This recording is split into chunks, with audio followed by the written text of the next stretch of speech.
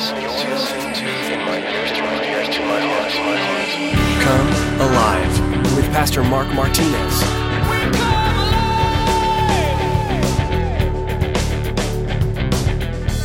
Why would God's word come to a complete halt?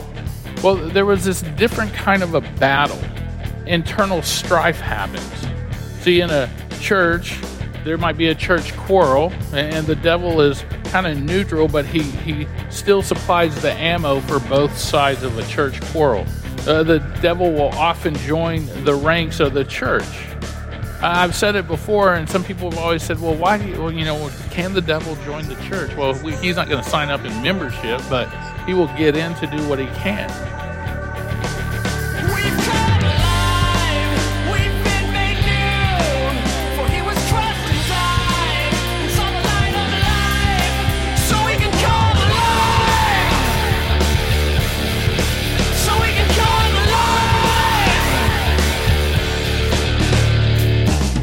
One of the most distinctive characteristics of the church is supposed to be the love and unity between its members. Our purpose as a body is to glorify God and carry His gospel to the world around us. But when we allow division to arise amongst us, the work God has called us to will stop. As Pastor Mark warns in today's message, you have to be on constant alert against our cunning enemy. He easily comes in and infiltrates our ranks, bringing controversy and conflict where there should be none. As you walk in Christ, make sure that you are a proponent of unity and love with your fellow believers. Well, let's join Pastor Mark in the book of Nehemiah chapter 5 for today's edition of Come Alive. Nehemiah chapter 5, if you guys will turn in your Bibles there. And while you're turning there, over the last couple of weeks in Nehemiah, we have basically seen that there were these attacks against God's people. They were trying to build a wall. You know, when you build a wall, it's not easy to do. It's not that you just take a bunch of bricks and you stack it on the ground. You've got to dig out some dirt. You got to build a foundation. You kind of got to go low. And so it's a little tough. But what they were building isn't a wall from scratch. They were rebuilding a wall that had been torn down. It had been burned. Their city had been sacked. And so if you remember from the beginning, Nehemiah had prayed. He had heard some news about the city of where he came from, and it bothered him so much, he wept, and so he began to pray. And then 4 months later, he decides to talk to the king. And so he asked the king for permission because his face was long, and so it was about 4 months. So we talked about back then that his prayer was a 4-month prayer. He prayed probably every day that the Lord would provide an opportunity for him to be able to do something, or that the Lord would show him something. And when we were there, we talked about how we need to be people of prayer and doing those things, how we need to be those who really seriously just kind of pray and spend some time on our knees with the Lord. And so over the last few weeks, we've seen that there were those attacks against God's people. They were trying to build a wall around the city. The people needed to be protected from the enemy that is on the outside. But we've also seen some problems on the inside. The fear that a few rumors can cause. We saw how it kind of began, or how the enemy tried to stop the work, and now we see that there was a division the last time we met together of what others say, and so we've also seen threats of war and attack. Yet, the people kept on with the work of the Lord. They kept on doing God's work. They worked with a sword in one hand and a trowel in the other hand. They kept on going. They were willing to fight, and they were willing to work. But when we come to chapter 5, well, we saw that it was a little different, and so we're picking up in chapter 5 this week. But as we look at chapter 5, what you'll notice, or maybe what you'll see that's not happening, is the work, well, there was not one bit of work accomplished. And so the work stops. And as you read this, as any good student of study would do, is ask a question is, why? Why would the work stop? Why would God's work come to a complete halt? Well, there was this different kind of a battle. Internal strife happens. See, in a church, there might be a church quarrel, and the devil is kind of neutral, but he still supplies the ammo for both sides of a church quarrel. The devil will often join the ranks of the church. I've said it before, and some people have always said, well, why do you, can the devil join the church? Well, he's not going to sign up in membership, but he will get in to do what he can. He joins the ranks, like in Acts chapter 6. A dispute arose in the church. There was a widow problem, a problem happening then during the growth of the church. It was growing. It was doing good stuff. It was working. It was doing what it was supposed to do. But Satan doesn't want this church or any other church or our church to grow, so he does his best to slow it or stop it. Or what he does is he tries to get the people that call the church a home church or the members of a church to do as little as possible.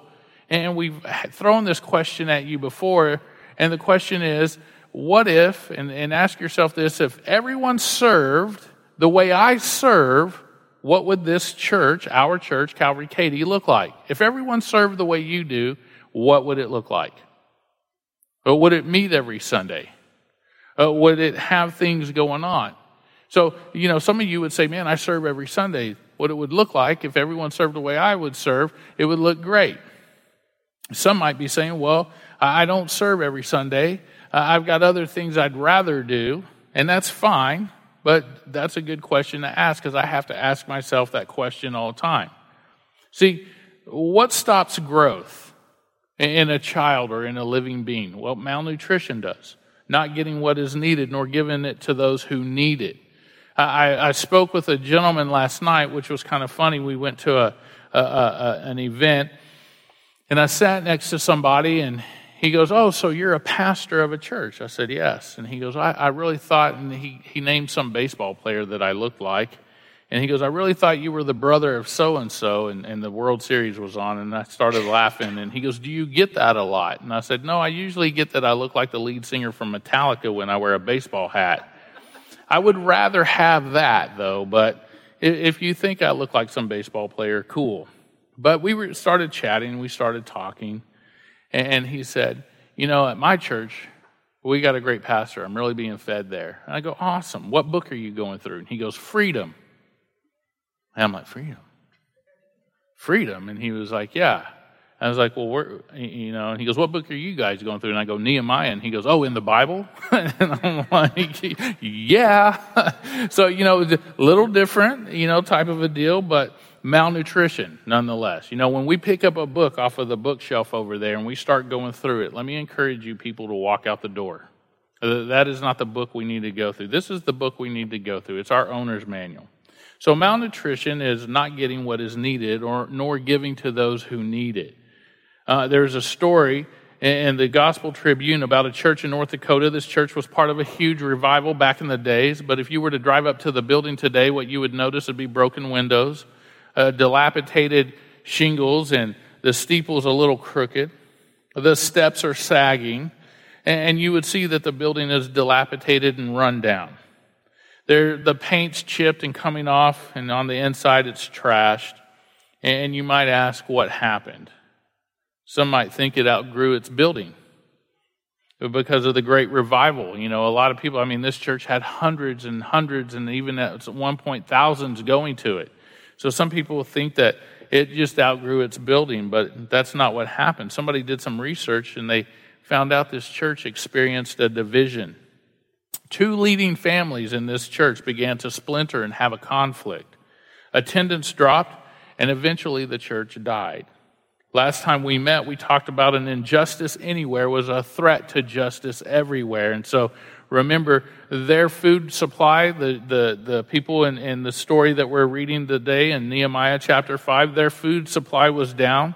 There was a tax burden, a famine, and large families could not support themselves, and slavery was rampant. And it seemed that the rich were getting richer and the poor, well, they weren't getting anywhere. But let's see how Nehemiah responds to confronting those who were wrong. Remember, Nehemiah was angry, not because he was having a bad day or because just things weren't going his way. He was angry because these people were willfully disobeying the law. We talked about what that law was last time we met. It was a righteous anger. We talked about that, how some people are afraid to be angry in the church. There are some pastors who say that you shouldn't be. That goes against the command that Jesus gives, be angry, but do not sin. We are allowed to be angry. So Nehemiah's anger is that allowable anger. It was a righteous anger. He was a little torqued because someone was viciously preying on others. Remember, he was angry because of the way they were treating their God. It's one of those things where you and I, when we see somebody treating our God badly, or his word badly, that we should be a little angered. See, he's mad at what sin has produced. Look with me at verse 7 in chapter 5 of Nehemiah, and we'll dig in. It says, after serious thought, I rebuked the nobles and the rulers and said to them, each of you is exacting usury from his brother, so I called a great assembly against them. So here's what Nehemiah does, and I love the way the King James Version puts this. It says, then I consulted with myself. Or after some serious thought, he rebukes the elders. He was angry, but he didn't lose control. He paused. And let me say this, when you get angry, if it's a righteous anger or any kind of an anger, it's always good to kind of pause. Don't lose control. He paused. He collected himself. He reasoned with himself. He thought things through to a logical conclusion before he did anything. Nehemiah was silent. I really like that. You know, there's power in silence. When I messed up, my dad got silent, and I knew I was in trouble. I would do something. One time I came home with a electric blue Mohawk, and I sat down at the dinner table, and he was talking, and he was coming around the corner, and he didn't see me, and I thought, man, he's going to think I'm really cool. He's going to like that I'm an individual, that I conform to nothing. And I remember my stepmom looked, and she just kind of giggled, and he walked around the corner, and he was talking to her, and he looked over at me, and he finished saying what he needed to say to her, and then he stared right at me and got real quiet. He just stared, and then he looked down like at the top of his brow, and I was like, oh, man, what have I done? He served up some food on a plate, and he said, go eat in the bathroom. And I was like, what? So I thought that would be cool. That would be real punk rock to eat in the bathroom. But there was power in silence. I knew he didn't have to say a whole lot. He didn't yell. He didn't do anything. He just got really quiet, and he just stared at me. It's amazing what that can do. See, I'm sure Nehemiah, he paused and he talked to God about it. That was just his style. He prayed.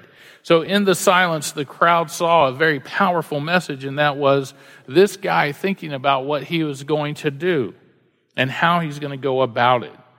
James tells us, let every man be swift to hear and what? Slow to speak and slow to wrath. Be quick to hear. This was great leadership from Nehemiah. He was a man passionate enough to get angry, but wise enough not to act until he had considered the matter carefully. Notice it said he rebuked the offenders. What we see next is this loving, compassionate heart of a child of God. Now, you might say, well, nobody likes to be rebuked. That is true, but true love rebukes. True love just doesn't say, well, I'm not going to get in their business. If you really love someone, you're not going to allow them to do something that causes harm to themselves or anyone else. So he rebukes the offenders. And we see that this is a loving, compassionate heart of the child of God. He does this publicly. He does it publicly. And you talk about accountability. Nehemiah teaches us the way a leader should approach the problems is head on. We should face them. A lot of us tend to want to run away from them. My go-to is always just leave it alone and take a nap. But when I wake up, the problem's still there. So I might as well just face it head on and be done. And that way I tend to sleep a little better in the nap. Look at the second half of verse 7. It says, each of you is exacting usury from his brother. The word usury is interest that is either too high or should not be charged at all. The Bible says it is wrong to make money off of someone's financial need. If someone needs money for the most basic needs of life, they should be given money, it not be loaned to them at an interest. And we saw when we looked up in Deuteronomy, and you can take a look in Leviticus as well. But of course, loaning money at an interest is permitted by the Hebrews for things that are not absolute necessities. Yet God's people must always use great wisdom and self-control when borrowing money. And that's where we talked about last week, going back and saying, hey, you might want to seek counsel on this. And you might be thinking, well, I don't have to ask anyone. It's my money. And then what happens is you might get in the bind and you come to someone and go, man, I need help doing this. Maybe you're not asking for a loan from someone else. And I'll always say this, never loan money to a guy to pay off a loan. Because all you're doing is hindering. You're causing bigger problems for that individual. It's better just to say, sorry, man, I'll pray for you. Or you know what? Sometimes I have to tell people when they tell me they're in financial need, it's like, well, bro, you might want to go ahead and get another job. Well, dude, man, I'll be worn out. Should have thought about that before you took out loans. See, certain loans are fine, home loans and maybe a car loan, but when you start to get too many of those things, when you always have to have the new and you start to get upside down and stuff, you better be careful. Be careful. Look at verse 8. Verse 8 tells us here, it says, and I said to them, according to our ability, we have redeemed our Jewish brethren who were sold to the nations. Now, indeed, will you even sell your brethren, or should they be sold to us? And then they were silenced and found nothing to say. And then I said, well, what are you doing is not good. What you are doing is not good. Should you not walk in the fear of our God because of the reproach of the nations, our enemies? So here, thinking about this, when you love someone, and they know you love them, and they feel secure in your love, you can actually tell them anything you want. You can tell them anything you want. And they'll know it's from your heart and out of love, and that you're not retaliating. And so this is one of those things when you truly love someone, a husband and a wife, when they truly sit down and there's no arguing going on and they say something, you can tell them, you should be able to say, hey, here's what's going on. My wife had done this to me one time, and she just said, hey, let me just tell you some stuff. And she told me, and I had to sit and listen. As much as I wanted to open my mouth and try to justify what I was doing, it was better for me to sit and listen. I didn't get angry, but I had to really understand that what she was saying was out of a heart of love because she loved me. And I knew that it was from her heart, that she wasn't trying to retaliate in any way. And so you accept them because they are important to you. They know you, and you know you can tell them anything. They feel your love. And so he tells them in love and in care. And note also what Nehemiah does, that when Judah was conquered, he mentions that many Jews were sold as slaves to foreigners, and many of them had been bought out of slavery by other Jews. So he says, we've redeemed them. We've bought them out of slavery. We brought them back. And so because of this, it was very wrong to have Jews being sold into slavery to other Jews because they couldn't pay off the high interest loans. That's what he's saying. He's like, we bought them back, and you're making them pay you back for something. That's not right. So he accuses them of usury and slavery, and they kind of hang their head in silence. Look at verse 9. It says, should you not walk in the fear of our God? He plays the God card, which he should. We should always play that card. This is where many business deals or any kind of a deal usually goes wrong before God, because there's no regard for God's, will or wisdom. A lot of people just want to get into business to make money. And you might think, well, isn't that what you get into business for? No. That's part of it. That's not the whole part. So you get into business so you can do something, so you can provide a service. And yes, you should be paid workers worthy of his wages, the Bible says. But when we get greedy, see, the only concern here is if a deal can be made, if money will come from it, not if it's right or wrong. And a lot of times people get into business deals and they don't consider, if it's right or wrong. Will God like this? Does God want me to do this? Does God want me to serve them, this group of people, this? Am I supposed to be in business with this people?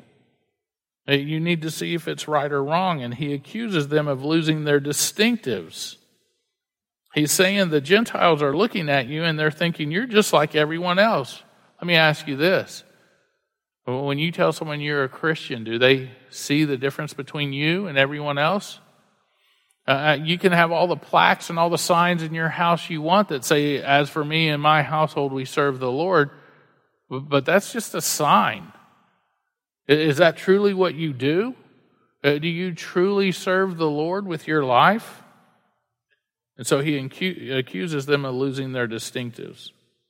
And so he says, the outside world, the enemy, the Gentiles, they think we're just like them. and you shouldn't be. And he's telling them you're acting that way. See, you and I as Christians, and these guys as well in this book, they should be living by different standards, or at least they're supposed to be. See, the enemy could sit back and say, we don't even have to attack. That's what's happening here. There's no threat from the enemy at this point. There's no work going on, so the enemy just sits back and says, dude, check it out. We don't even have to attack. All we got to do is sit back and watch them destroy themselves. Watch them nitpick each other to death. The work has stopped. Nobody's doing anything. Let them at each other. Let them have at it. Do you know who applauds the loudest when there's a division in a church? Unbelievers. The unbelievers applaud the loudest. They say, man, see, told you. You'll see it all the time. You'll see these guys, and they talk about love on TV, and then all of a sudden they're disputing with one another. They're fighting with one another. They say, Christians preach love all day long, but they just don't know how to do it. And that's true. For the most part, we preach love all day long. We just don't know how to do it. See, by our deeds, we either give ammunition to the enemy or we disarm them. You can give ammo to them by what we do, or we can disarm them by what we do. What are we doing? But I'll say this, it's up to you. It'll be up to you. See, Nehemiah did not just speak to the law, but he also spoke to these people's values and their principles, their distinctives. What makes them distinct from everyone else? What makes you distinct from everyone else? If you got a foul attitude, if you got a bad mouth, so a direct confrontation. See, what Nehemiah does, and nobody likes this, but he ran to the action. He didn't shy away from it. He didn't mumble under his breath. He didn't walk around grouchy and all anal retentive about the whole thing. He went to it. Look at verse 10. It says, I also with my brethren and my servants am lending them money and grain. Please let us stop this usury. Whoa. What? Nehemiah is upset, but now we find out here from this. So we see from confrontation to a confession. And I truly love this. Nehemiah just doesn't point the finger, because when you point the finger, there's three pointing back at you. And so he realizes that, well, you know what? I'm just as guilty. That's what he's saying. In verse 10, I'm just as guilty. See, they were guilty of putting their personal prosperity before other people's well-being. Let me say this, the only time in church history in which the church has really been godly and really, really strong have been the times when it goes out and it rubs elbows with the poor and it helps them.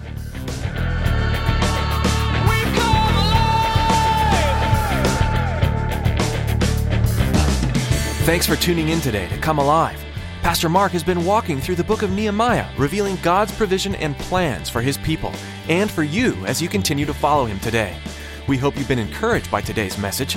If you'd like to learn more about Pastor Mark or the Come Alive ministry, head to our website, comealiveradio.com. There you'll also find an archive of our teachings, as well as a link to the church this program originates from, Calvary Chapel, Katy. If you're in the Katy area, Tracy has an invitation for you. Calvary Chapel Katy is a great group of Jesus followers who are ready and waiting to welcome you into our family. We'll make sure you find a friendly smile and a listening ear. We genuinely want to get to know you. Come and see us on Sunday at 10 a.m. or find out more about our men's and women's Bible studies. Give us a call with any questions and to get directions. Our phone number is 281-391-5503. See you there. Thanks, Tracy. That phone number again is 281-391-5503. We want to know how we can be praying for you as well, so please let us know when you call. Prayer is powerful, and we are honored to be able to do this for our listeners. Thanks for tuning in today, and be sure to join us next time to keep learning from Nehemiah. That's right here on Come Alive.